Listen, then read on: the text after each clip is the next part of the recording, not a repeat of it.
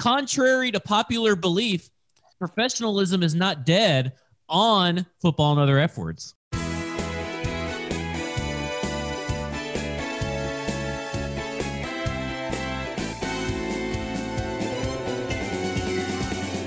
Hello there. We are in your ears and possibly in your car, but not the way you're thinking. We're Football and Other F Words. Appreciate you tuning in. As always, I'm joined by Zach Lyons and Michael Herndon. And if you're wondering who I am, my name is Michael Gillum. I was not on the podcast last week, but I'm happy to be back this week. We've got several topics to cover with you, even though it's the off season. And the first one I'm going to start with is one that Zach doesn't even want to talk about, but for the final time, unless he runs through a stop sign and mows down a bunch of pedestrians, which is very likely the way he's acting, Isaiah Wilson was cut after 3 days with the Miami Dolphins. Mike, how devastated and surprised were you? I just immediately thought about all the Dolphins fans who, when the news came out that he'd been traded, were rushing into mentions and saying, "Oh, you guys didn't know how to help this guy. I can't believe you bailed on him." That the Dolphins and Flo are going to get him back on track because they went to the same high school, and he's got a teammate from Georgia who's on the offensive line here, and this is going to be a steal. Well, you're going to regret giving up on this guy. But 3 days. 3 days he lasted, and he reportedly was late to his physical, which it's a miracle. He actually hours late. Multiple hours late to his physical. People were saying, this is what kills me. People were saying he was late, like he showed up a half hour late, 45 minutes later or something. Multiple hours late. That's insane. So yeah, shows up late to his physical, shows up late to his orientation, I guess, at the building or whatever. And then skips 2 workouts that he promised that he would go to, which they're not mandatory workouts. You can't have mandatory workouts this time of year. But if you're a guy in Wilson's position and you promise a team as part of like the stipulation of us trading for you, well, I'm going to go to these workouts and you're going to see a new me. And then, show this is what happens, right? Like, and of course, the videos of him dancing on cars and driving for like minutes on end without looking at the road, which was scary as can be, not to mention the fact that it appeared he had a bottle of lean sitting next to him in the vehicle. Like, this guy is a walking, talking, like really sad story about to happen. I don't think he belongs anywhere close to the NFL. He needs like personal help, and I hope he gets it. Just like, because I don't want him to end up killing someone, because that's where this is going right now. Is he's going to end up in a vehicle incident that kills somebody, and that's going to probably be the next time we hear about him. No, I know, and I hope that doesn't happen. And that's precisely why I was saying this will probably be the final time we discuss him, unless he does something horrible. Because, like you, unfortunately, the trajectory it looks like he's on is that the only time we're going to hear his name again is when he does something stupid and possibly extremely criminal that's going to get someone else hurt. So, best of luck to you, buddy. That doesn't look too good. You already had 2 teams that have completely walked from you. I cannot believe he got cut after. Actually, I can believe that he got cut after 3 days, but just, man, cut after 3. I love people in the final kind of thought on this. People are throwing out, "Oh, well, he needs to go to the XFL or whatever." Dude, he didn't want to play in the NFL for multiple millions of dollars. He's going to go play for the XFL for $55,000 a year. This guy doesn't love football. He loves spending the money that he thinks is endless. Look, I think we can pretty well know now that what this is this was a big kid who grew up big, realized at some point, hey, football is a path to a paycheck for me. And he took it. Like, he worked hard enough his 3 years at Georgia to get that paycheck, cashed in, and then did whatever he wanted to after that. Like, that was his path to getting, a few $1 million in his pocket, and we'll see how quick he blows through it. But this guy doesn't want to play football. I would not want him anywhere near, my high school team, much less anything at a professional level. Like, the way he's driving, I don't want to be anywhere near any school. No school, homes, nothing. I hope he stays in Miami, nowhere near Nashville. Like, just don't come back to Nashville ever again, please. Yeah, absolutely not. All right, let's shift gears because the Titans have been moving into free agency, and frankly, I want Zach to be able to talk today since he refused to discuss. I made a promise to our listeners that we would never, that at least I would never talk about Isaiah Wilson on this podcast again, and I'm a man of my word. Well, that's it. We don't have anything else to discuss until he wrecks an airplane or something. So, all righty, where was I? Josh Reynolds. The Titans have picked up Josh Reynolds, wide receiver from the Rams. Is this a one-year contract? Actually, we were just joking before the podcast. The Titans are just not releasing any contract details, but from what we could tell, it's a one-year deal. Mike, what do you like the signing? I do like the signing, and you know, I expect the money to be pretty small on this deal. Like, prices have been coming down in free agency. And 1 year deal, guy that isn't, you know, super experienced as far as being like a top option in the passing game, but did have a nice year last year, 618 yards, a couple touchdowns, kind of in his first opportunity to really be among the top three targets in that Rams passing attack. The fact that he comes from the Rams, I think, makes this signing make even more sense. The Rams run a lot of the same passing concepts, obviously. McVay's offense, that's where LaFleur came from. LaFleur installed the Titans offense, and yes, it was Arthur Smith's last year, but a lot of the concepts are still that LaFleur, McVay, you know, original offense that was installed here 3 years ago. And Downing's going to continue with a lot of that stuff. That's what this offense is built to run. So I don't think it's going to be a tough terminology jump for Reynolds. I don't think it's going to be a tough jump as far as concepts, what they want to see from him. So I think a lot of that makes sense. It should be a pretty seamless transition. Big guy, 6'3", really nice catch radius. Like, the thing that jumps out to me about him is hands, ability to adjust to bad balls. Like, playing with Jared Goff, he had to do a lot of that. You know, if you watch some of his tape, you can see like passes behind him, passes at his feet, passes way over his head. Like, he's adjusting, making catches, making Goff look better than he really was. And I think he brings a sneaky vertical element. Like, the guy isn't a burner by any means, but he's certainly got a good top end speed. And you can get on top of the defense with this guy, and he's really good at tracking, you know, on a deep ball. So I like the signing from a lot of levels. I think it certainly reduces the immediate need for wide receiver a little bit. Like, you've got AJ Brown, you've got Josh Reynolds. We're going to talk a little bit more about how they view some of the other guys on the roster a little bit later, but you've got at least two guys that are proven quality starters at this point, which is good in this offense. Yeah, I mean, it's man. It's like whelming, right? I mean, like, it's not he's fine. He's better than Adam Humphries, and you hope that he doesn't catch whatever Adam Humphries caught in Nashville with the injury bug. But you're talking about a guy that has never missed a game in his career. He's played out of all 16 games, he's at least played in some form fashion. He's had snap counts, right? In all 16 games for the last 4 years, I believe it's 4 years. I mean, you're right. He knows the system. He's a willing blocker in the run game. Now, there are some times where he's not a great run blocker in the run game, but, you know, hey, we can fix that. That's no problem. But he's does at least block. An effort guy. Yeah, he's an effort guy, and he's reliable. I mean, our own Justin Mello, Broadway Sports, he did say it's a 1 year. I mean, you're expecting really low cost and a prove it year. I mean, I expect like 700 yards and maybe 5 touchdowns. And I think that's great out of Josh Reynolds because that makes up for what we've all said. You get the same touchdown production out of what you got Corey Davis last year. And it's just a few, 100 less yards. And, big scheme of things, you hope that there's a rookie involved.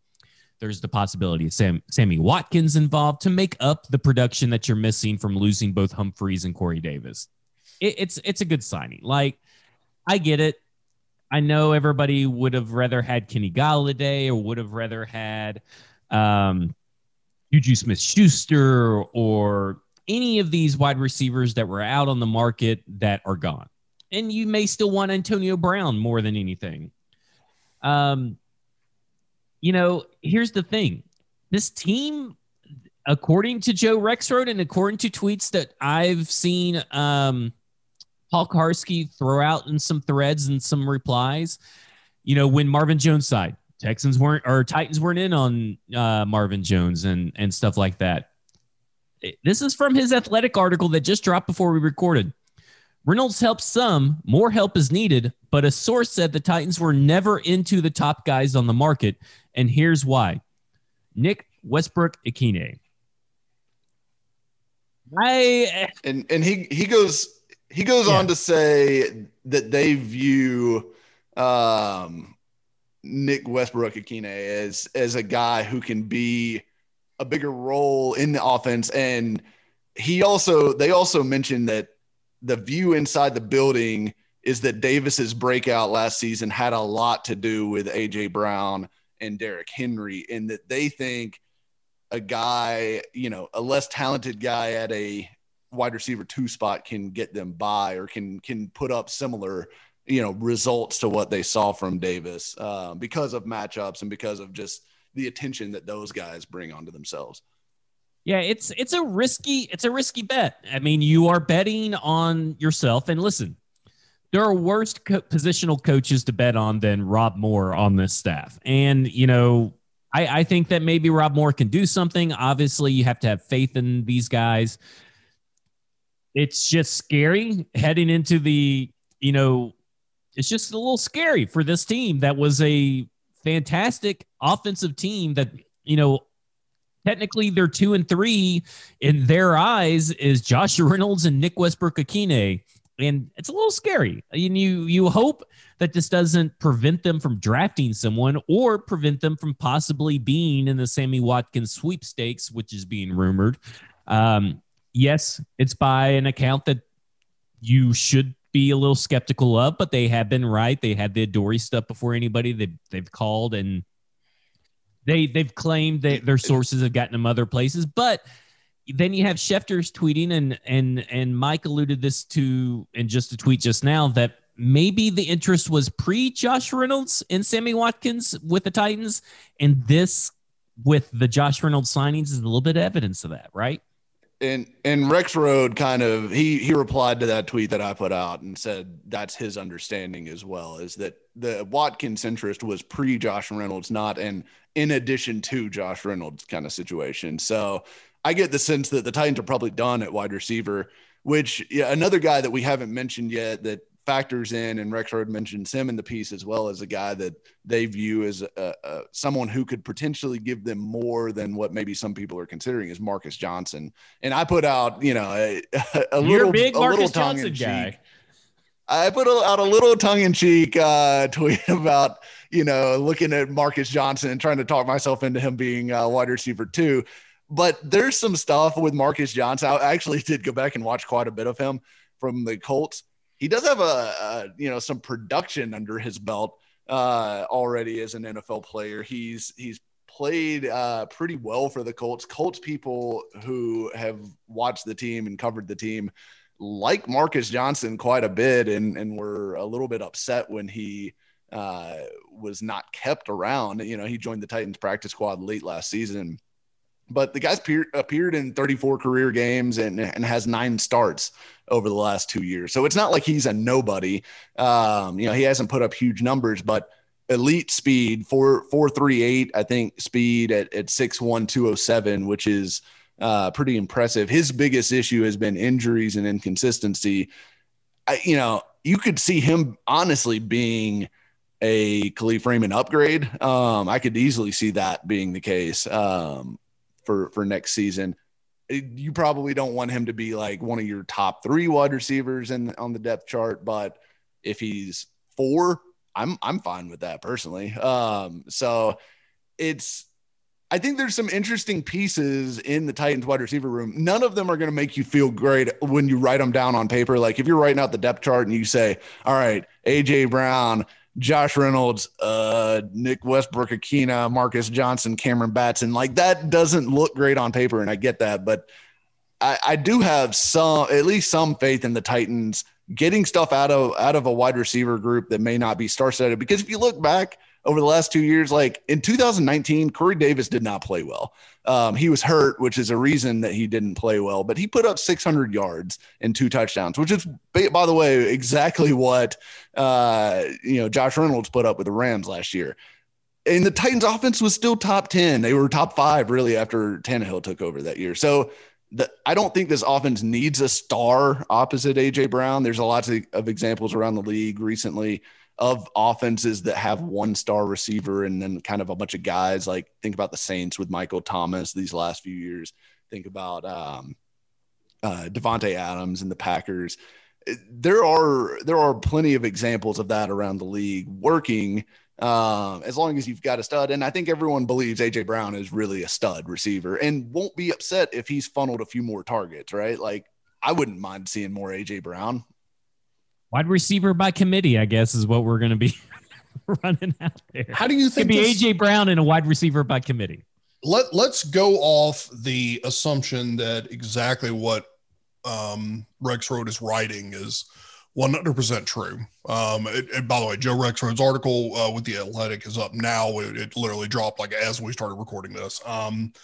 How does this, do you feel like this changes the Titans' approach to wide receiver? Do you feel like they were always going after one in the first round or second round, or let's just run with this a bit?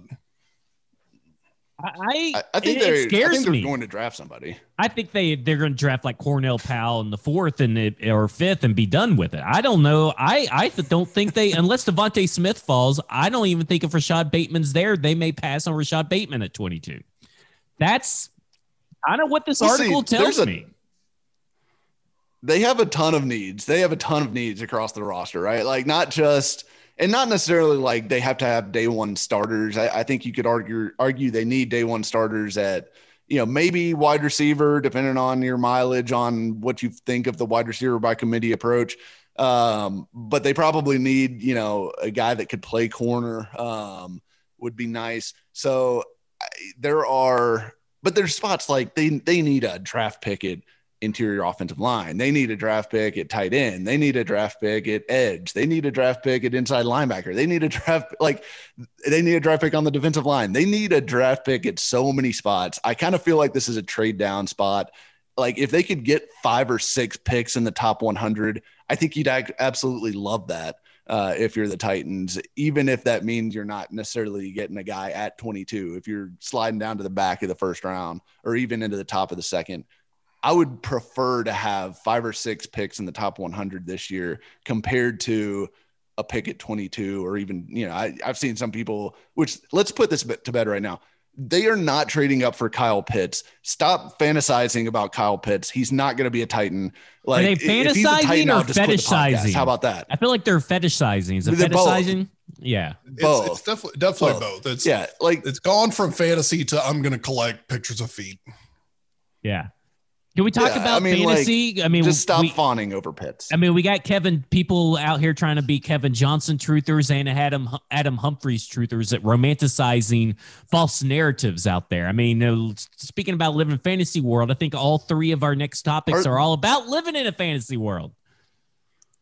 All of them. Well, what one of the non-fantasy worlds we have is the Titans signed Kevin Johnson, former corner from the Browns. What do you think, Zach? Do you like this signing? No, this is an awful signing.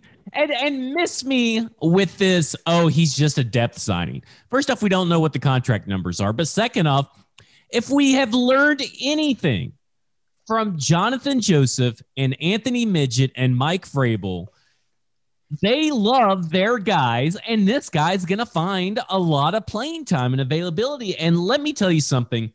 I've seen people share clips of, he got a pick 6, or, he got this sack and blah, blah. I've seen them. This pick 6 was in week 4, I think, of the preseason versus Will Grier in the second quarter of a Bills versus Panthers game. Like, that doesn't count in real life. That doesn't count. Let me tell you why. Because he is still playing into the second quarter of a meaningless preseason game, and his pick 6 came off of Will fucking Grier. Will Grier, a rookie, I believe at the time, by the way, that this pick six was thrown, doesn't fucking prove anything. The man has one career interception in games that matter. And you know what? He just came off his second worst season of his NFL career, and he's turning 29. Do you know when his worst season was? When Vrabel was his defensive coordinator. When I believe Anthony Midget was his coach. This is not a good situation that this guy could see the field, because what is going to happen is that he's probably going to allow a 137 or better passer rating in the slot and 2 pass breakups and 0 interceptions. Look, what you hope is that this team drafts a corner really high at this point, because there is no way that they can wait around to the 4th round and draft a corner, or 5th round and draft a corner then. And then you guys, Kevin Johnson somehow doesn't see the field. As of right now, Kevin Johnson's your starting nickel corner. So you got to hope and pray that they spend high draft capital on a corner.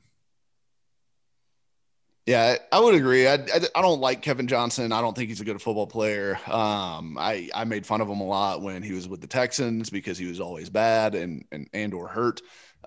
So, I mean, obviously, like, the guy was talented coming out of Wake Forest. Like, you don't end up, I think he was like the 16th overall pick. You generally don't end up as the 16th overall pick unless there's something interesting about you from a talent standpoint. It's never really clicked for him anywhere. He bounced around from the Texans to the Bills to the Browns. He played that last year was the first year he really played in the slot. And I know Paul Kowarski tweeted out that the Titans view him as a slot option. We'll see what happens with that. I think he's kind of a placeholder right now, and they're probably going to draft somebody at that spot to come in and at least compete with them. I mean, if nothing else, you want somebody pretty high to come in and hopefully push him out of a job and make him the 4th corner, which you'd feel a lot better about at that point. But yeah, not crazy about that. That's the most head scratcher or the biggest head scratcher, I think, among all the Titans signings to this point is Kevin Johnson. But I don't know. They need some more help at corner. They should not be done there. So I want to get into a topic that Zach had up for us, and I'm going to let you all kind of lead into it a little bit, because I'm not quite sure I know the depth of stupidity that's been going on with the Titans fan base. But are J-Rob and Vrabel just accepting mediocrity? Is it possible that we're never going to win anything big with them? I think that Mike Vrabel could be a Super Bowl winning head coach. And I think that John Robinson can be he's a top, one of the best GMs. It's not can be. He is one of the top GMs in the NFL. If you go around the league and you look at some of the other GMs, he's probably better than, I don't know, 25 of them, maybe even a higher number than that. I mean, that's really good, right? I mean, you would have if you fire John Robinson, you would have teams that would probably, at a drop of a hat, give them some bullshit title until they can fire their GM after the season starts or something. Like, that's what would happen. Here's the problem, is that you have people, there's multiple sides to this argument. You have people that say stuff, and I'll name names. Xander Mercury, literally, when Kyle Fuller was cut, he said, if John Robinson does not make an effort to sign Kyle Fuller, he should be fired.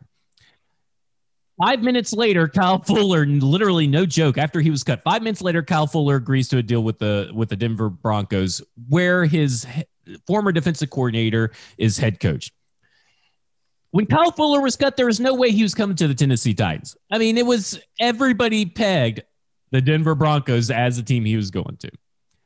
Okay, maybe a little facetious, obviously, whatever. But it leads into this thing that where you see it's not just High Pockets at High Pockets 84, Kevin Johnson, not related to the other Kevin Johnson, but then it goes into this thing of the 92% and the 8%, blah, blah.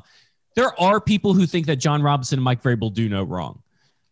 I'd say 99% of the time that Mike Herndon is that guy. There are times where he just is a company man. Full of shit, Zach. and he is that guy. You're full of shit. Listen, I get it. There's some people that are like that. However, there's a difference between wanting a guy fired and saying that he's not good at anything and that he's mediocre versus not real. You can agree that John Robinson and Mike Vrabel failed us in 2020. They ultimately it was a failure. Now, a lot of it. By the way, I've said that, Zach. I don't think you have. You are firmly in the blame the players camp. Many times. They failed us. We did not meet expectations, or we did not see expectations met, and they failed us. But 11-5 and an AFC South championship is nothing to just, throw your nose up at, which is what people are doing.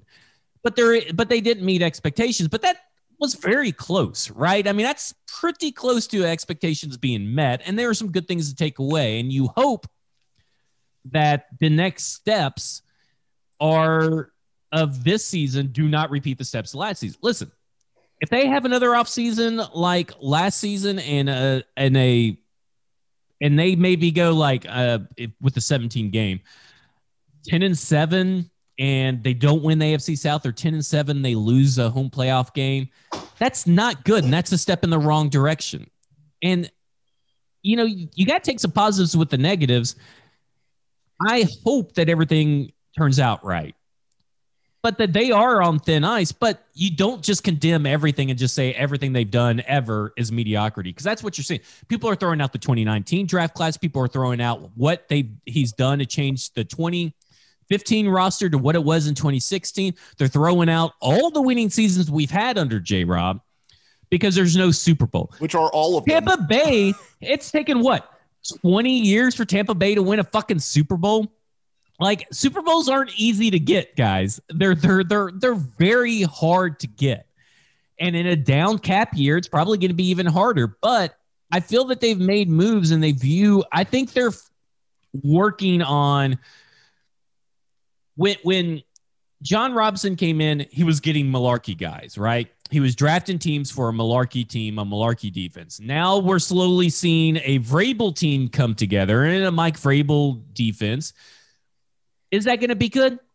I don't know, to be honest with you. It's fucking scary. Like, I am mortified of this coming season because it's filled with a shit ton of unknown. We've already talked about the wide receivers.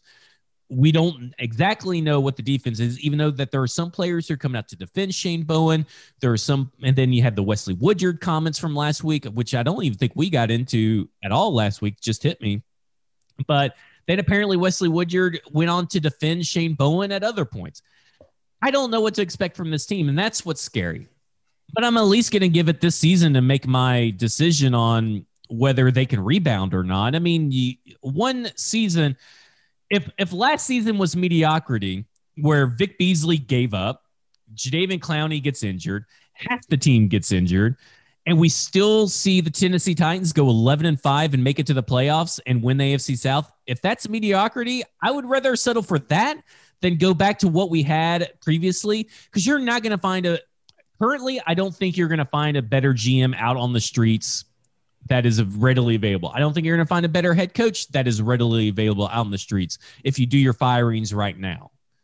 I don't understand why there can't be the people who think that J-Rob does nothing wrong and Mike Vrabel does nothing wrong, and the people that think that everything they do sucks can't come together in the middle. And let's be, instead of the 92% and the 8%, let's be the 100%. My platform I run on, Zach Lyons for president. Here's the thing. Here's the thing with the John Robinson deal. I think the people who want him fired and think he's terrible or that he can never do anything or lead this team to a Super Bowl, they are people that only follow the Titans. Like, they follow everything that the Titans do. I don't think they look around the NFL, because let's take a look at some franchises that I think everyone would probably agree have been pretty well run here lately, right? So let's take a look at the Chiefs' recent drafts. So obviously 2017 they land Patrick Mahomes, but here's their just day one and day two picks. So first 3 round picks. since then. Breland Speaks in the second round in 2018. Derek Nottie in the third round. Dorian O'Daniel in the third round. Mecole Hardman in the second round. Juan Thornhill, who's pretty good, in the second round. Kalen Saunders in the third round. Clyde Edwards-Helaire in the first round. Willie Gay Jr. in the second round. Lucas Niang in the third round. Are they knocking all those picks out of the park? I don't think, like, Juan Thornhill is probably the one starter that they've actually got out of that. I think Derek Nottie is played some for them as a nose tackle. Clyde Edwards-Helaire played a little bit last year, but wasn't all that impressive, to be honest. Are we over the moon with those draft classes from the Chiefs? No, but I mean, that's a pretty well-run team. I think everyone agrees. All right, how about the Ravens? The Ravens, everyone always fawns over, the Ravens are so smart. They took Hayden Hurst in the first round in 2018, and he's been off of the roster there for a year now. They took Marquise Brown, who is not panned out for them at all in the first round in 2019. They took Jalen Ferguson in the third round, who's done nothing for them. Miles Boykin in the third round, who's done nothing for them. Last year, they took Patrick Queen, who was awful as a rookie. J.K. Dobbins was fine. Justin Matabuke didn't do anything for him. So spare me some of the, if you look at, Kevin Dodd, Isaiah Wilson, like, yes, those are bad picks. Those absolutely bad picks. And Isaiah Wilson is a disaster of a pick, like, no doubt about it. Like, burn that pick.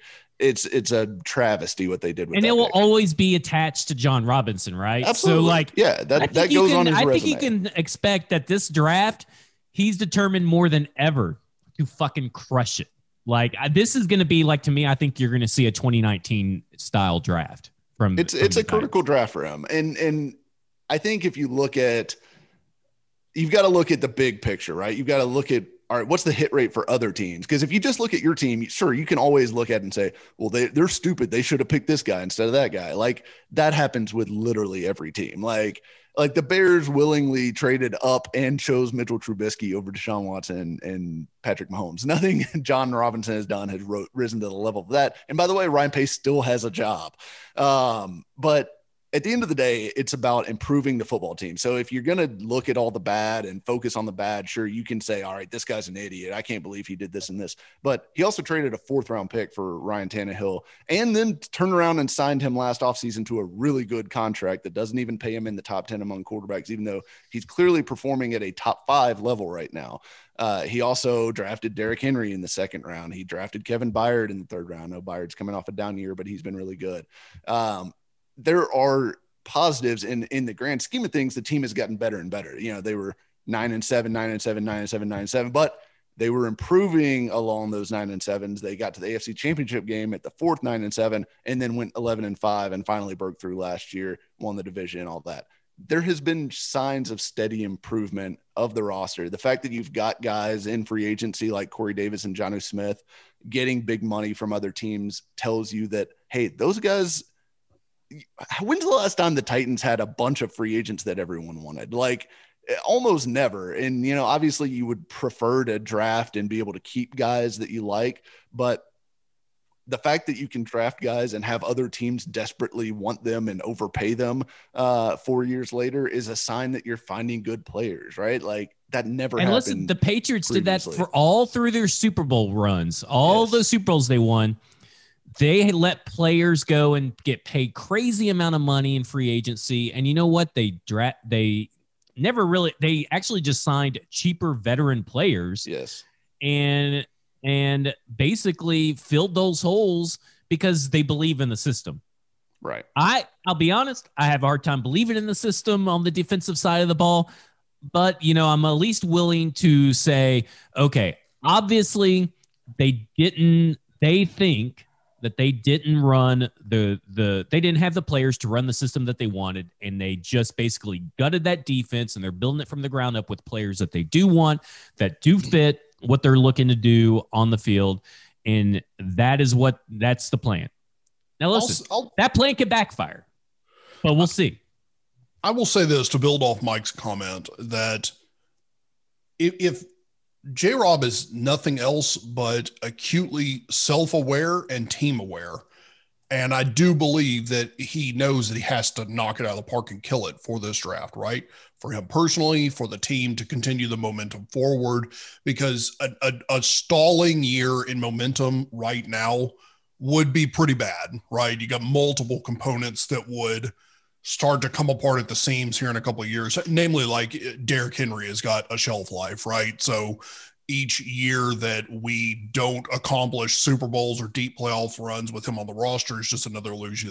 That's a very small example, but I don't think you can accuse, Robinson of being non-self-aware. And while that may sound, completely nonsensical, there are quite a few teams out there with quite a few GMs that don't seem to be self-aware and have their head in the clouds, and kind of, it almost seems like they're picking a team just on a whim. But that's where I do trust Robinson, that if anyone's going to try to knock it out of the park, especially in the top 2 rounds this year, it's Robinson. But how well do those components marry together with his vision and with Vrabel's running the team?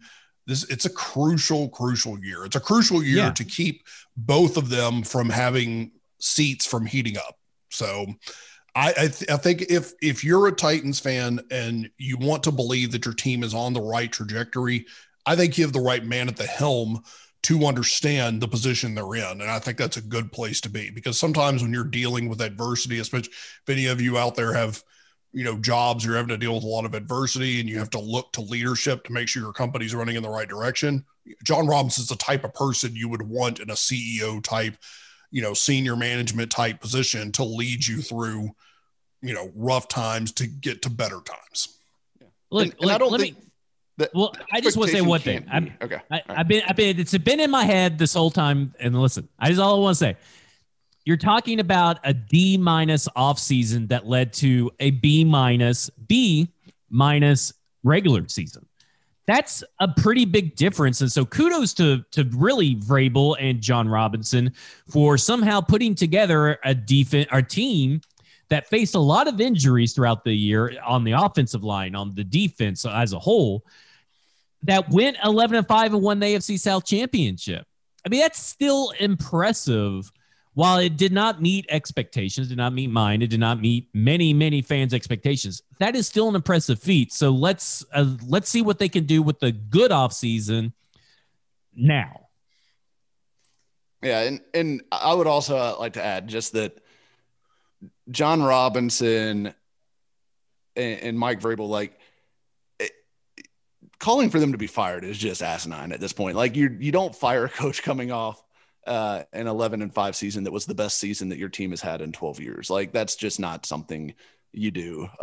So they're going to see it out. And frankly, I don't know that there's a whole lot of scenarios where they get fired even after this season, even if it's not a great season. Like, if they regress to 500-ish and miss the playoffs, I think people will be upset, and I think the heat will certainly turn up.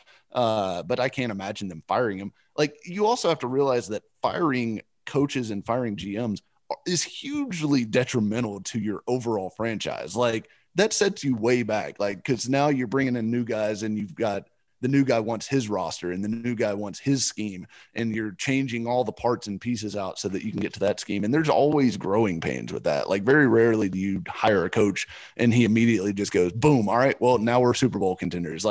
That, it takes years to rebuild that. And when you do it over and over and over and over and over and over and over again, like the Titans have over the past decade, that's how you end up at 2-14 and 3-13, like they were in 14 and 15. So you got to have a little bit of patience with this thing. I want to win the Super Bowl every year, like everyone else, but only 1 out of 32 teams gets to do that. And that doesn't mean that every other team needs to fire their coach and GM after the year. That's how you become permanently bad, is you just keep firing guys after 2 to 3 years because you're trying to find the savior. And frankly, you got to give these guys time to build their program and kind of build the roster for what they want, and guys that fit who they want this team to be. So I think they're getting there.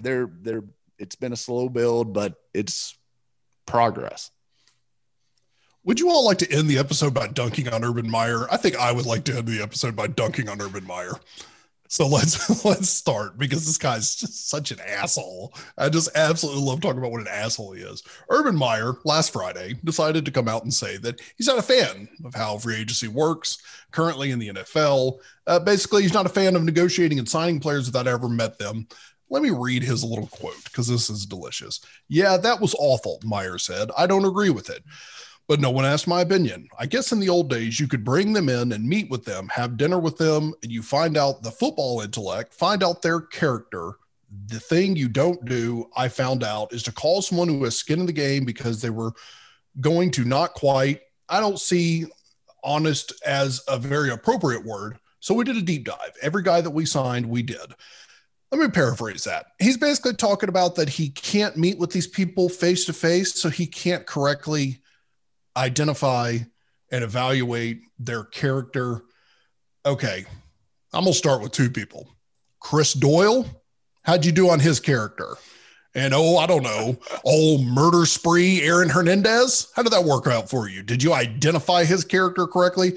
Urban Meyer is so full of shit, and he is already planting the seeds, and he should be dropping little hints for you that this man is going to have a terminal case of scoliosis that's going to take him out of the game in 2 years. And it's going to be a tearful goodbye in the middle of the year when he drops a note in his players' lockers and just bails. This guy just fucking sucks. Well, don't forget Zach Smith. Like, spare me, Zach Smith. Yeah, I mean, like, spare me this idea that character's high up in your list, and spare me that you did deep dives into the fucking losers that you signed in this offseason. Give me a break. This guy he sucks so bad, and he's going to fail miserably and waste years of Trevor Lawrence's, career. And it's bad. I mean, this guy is like crybabying around that he has to do what all 31 other teams have done the last 2 or 3 years. Give me a break. Man up and sign some people if you want to sign it, but don't spare us this character issue. Like, okay, I mean, who do you think you're fooling here? I mean, you signed a racist, you went and recruited a murderer, and then you also kept employed and hid his secrets of a domestic abuser. But you're all sad because you can't meet these players and you can't judge their character. Okay. Spare me, Urban Meyer. Yeah, I'm in the same boat. Like, this dude is a grade A hypocrite. Like, I want to know about their character. Like, you don't care about character. You care about what they can do for you on the field. Like, that's been your MO the entire time you were at Florida, Ohio State. Like, we know who you are, Urban. Like, you're not fooling anyone. So, yeah, I'm excited for this Urban Meyer train wreck to really reveal itself over the next couple of years. Because I would imagine, like, the Jaguars, Trevor Lawrence, even if he is really, really good, and I think he's got a chance to be, there's no way they're going to be an above 500 football team this year. Like, there just isn't a way. They don't have the roster talent. Their defense is going to be horrific, no matter what Trevor Lawrence does. And then Trevor rookie quarterbacks just typically don't all of a sudden lift an entire program. So I think he's going to lose. I think he's going to be very, very frustrated with that. And we'll see if he lasts more than 2 years. Like, I think 2 years is like the point. Like, if he's 5-11 or no, 5-12 now, I've got to get used to the 17 game thing. If he's 5-12 next year, and then he's like, 7-10,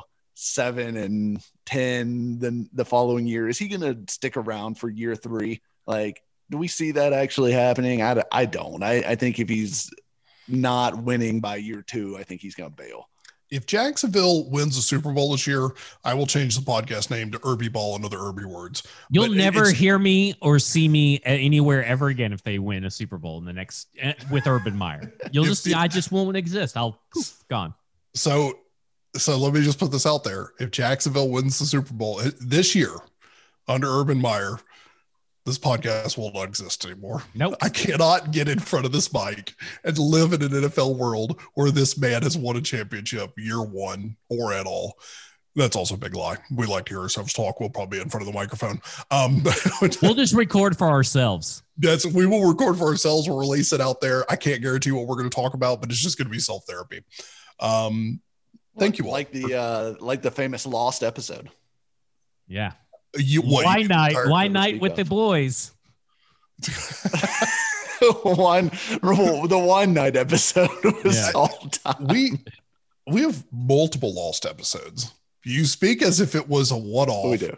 Pretty sure we have a catalog of episodes. Well, I think we did record 2 episodes that night. So there was alcohol, screaming. Thank concussions that thank God that was scrubbed from the record. Oh my God, early days of the podcast were a little horrifying.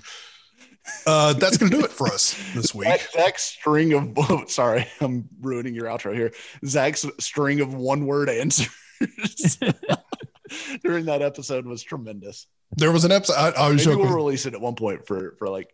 I always joke with Mike and Zach, off mic about this, but one of my favorite stories early in the podcast, if you all remember, we used to have a couple of beverages while we would record. There was a night where Zach and I were recording. We decided to use bourbon instead of beer that night, and it got out of hand quick. 45 minutes into a podcast, we could barely speak anymore. At one point, I looked over. Zach still had an entire sheet of stuff he wanted to go over, and he just looks at me and goes, "Well, that's going to do it for us tonight." And that was the end of the podcast, and we decided to leave it there. That's actually where we're going to leave you all today. It's football and other F words. We always appreciate you tuning in. We're brought to you by BroadwaySportsMedia.com. Please come check us out. We will be here with you through the rest of free agency, through the draft, and through the absolute dead season that comes right after the draft, which is lovely off season. We'll be here to entertain you. Again, rate, review, and subscribe anywhere you find our podcast. Please share it with your buddies and your friends. For Zach Lyons, Michael Herndon, and myself, Michael Gillum, you've just been effed. A Broadway Sports Media production.